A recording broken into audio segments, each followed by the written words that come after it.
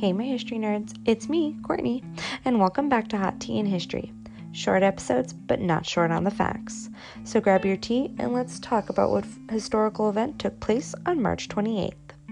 Today we're going back to 1979, when the nuclear disaster at 3 Mile Island takes place.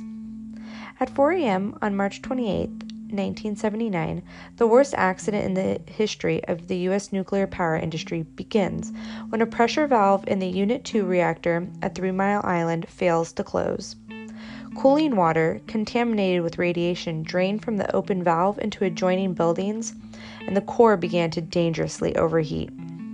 The 3 Mile Island nuclear power plant was built in 1974 on a sandbar on Pennsylvania's Susquehanna River, just 10 miles downstream from the state capital in Harrisburg.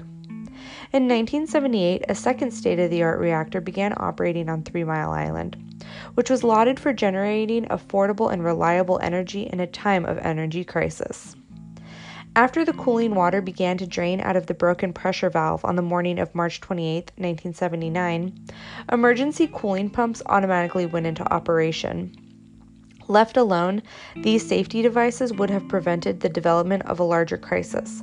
However, human operators in the control room misread confusing and contradictory readings and shut off the emergency water system. The reactor was also shut down, but residual heat from the fission process was still being released. By early morning, the core had heated to over 4,000 degrees, just 1,000 degrees short of meltdown.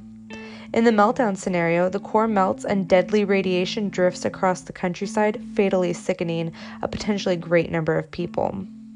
As the plant operators struggled to understand what had happened, the contaminated water was releasing radioactive gases throughout the plant.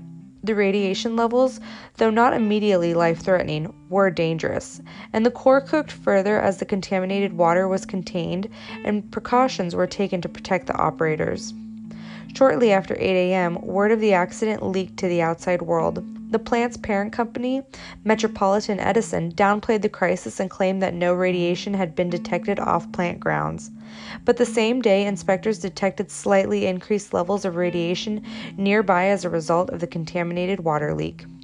Pennsylvania Governor Dick Thornburgh considered calling an evacuation. Finally, at about 8 p.m., plant operators realized they needed to get water moving through the core again and restarted the pumps. The temperature began to drop and pressure in the reactor was reduced. The reactor had come within less than an hour of a complete meltdown. More than half the core was destroyed or molten, but it had not broken its protective shell and no radiation was escaping. The crisis was apparently over. 2 days later, however, on March 30th, a bubble of highly flammable hydrogen gas was discovered within the reactor building. The bubble of gas was created 2 days before when exposed core materials reacted with superheated steam. On March 28th, some of this gas had exploded, releasing a small amount of radiation into the atmosphere. At the time, plant operators had not registered the explosion, which sounded like a ventilation door closing.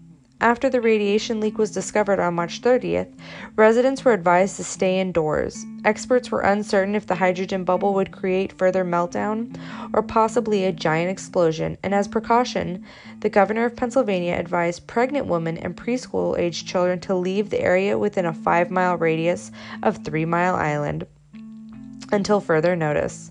This led to the panic the governor had hoped to avoid. Within days, more than 100,000 people had fled surrounding towns. On April 1st, President Jimmy Carter arrived at 3 Mile Island to inspect the plant. Carter, a trained nuclear engineer, had helped dismantle a damaged Canadian nuclear reactor while serving in the U.S. Navy. His visit achieved its aim of calming local residents and the nation. That afternoon, experts agreed that the hydrogen bubble was not in danger of exploding. Slowly, the hydrogen was bled from the system and the reactor cooled. At the height of the crisis, plant workers were exposed to unhealthy levels of radiation, but no one outside 3 Mile Island had their health adversely affected by the accident. Nonetheless, the incident greatly eroded the public's faith in nuclear power. The unharmed Unit 1 reactor at 3 Mile Island, which was shut down during the crisis, did not resume operation until 1985. Cleanup continued on Unit 2 until 1990, but it was too damaged to be rendered usable again. In the 4 decades since the accident at 3 Mile Island, not a single new nuclear power plant has been ordered in the United States.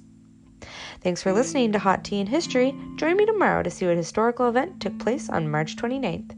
And remember to share my podcast with all your history-loving friends. Later, nerds.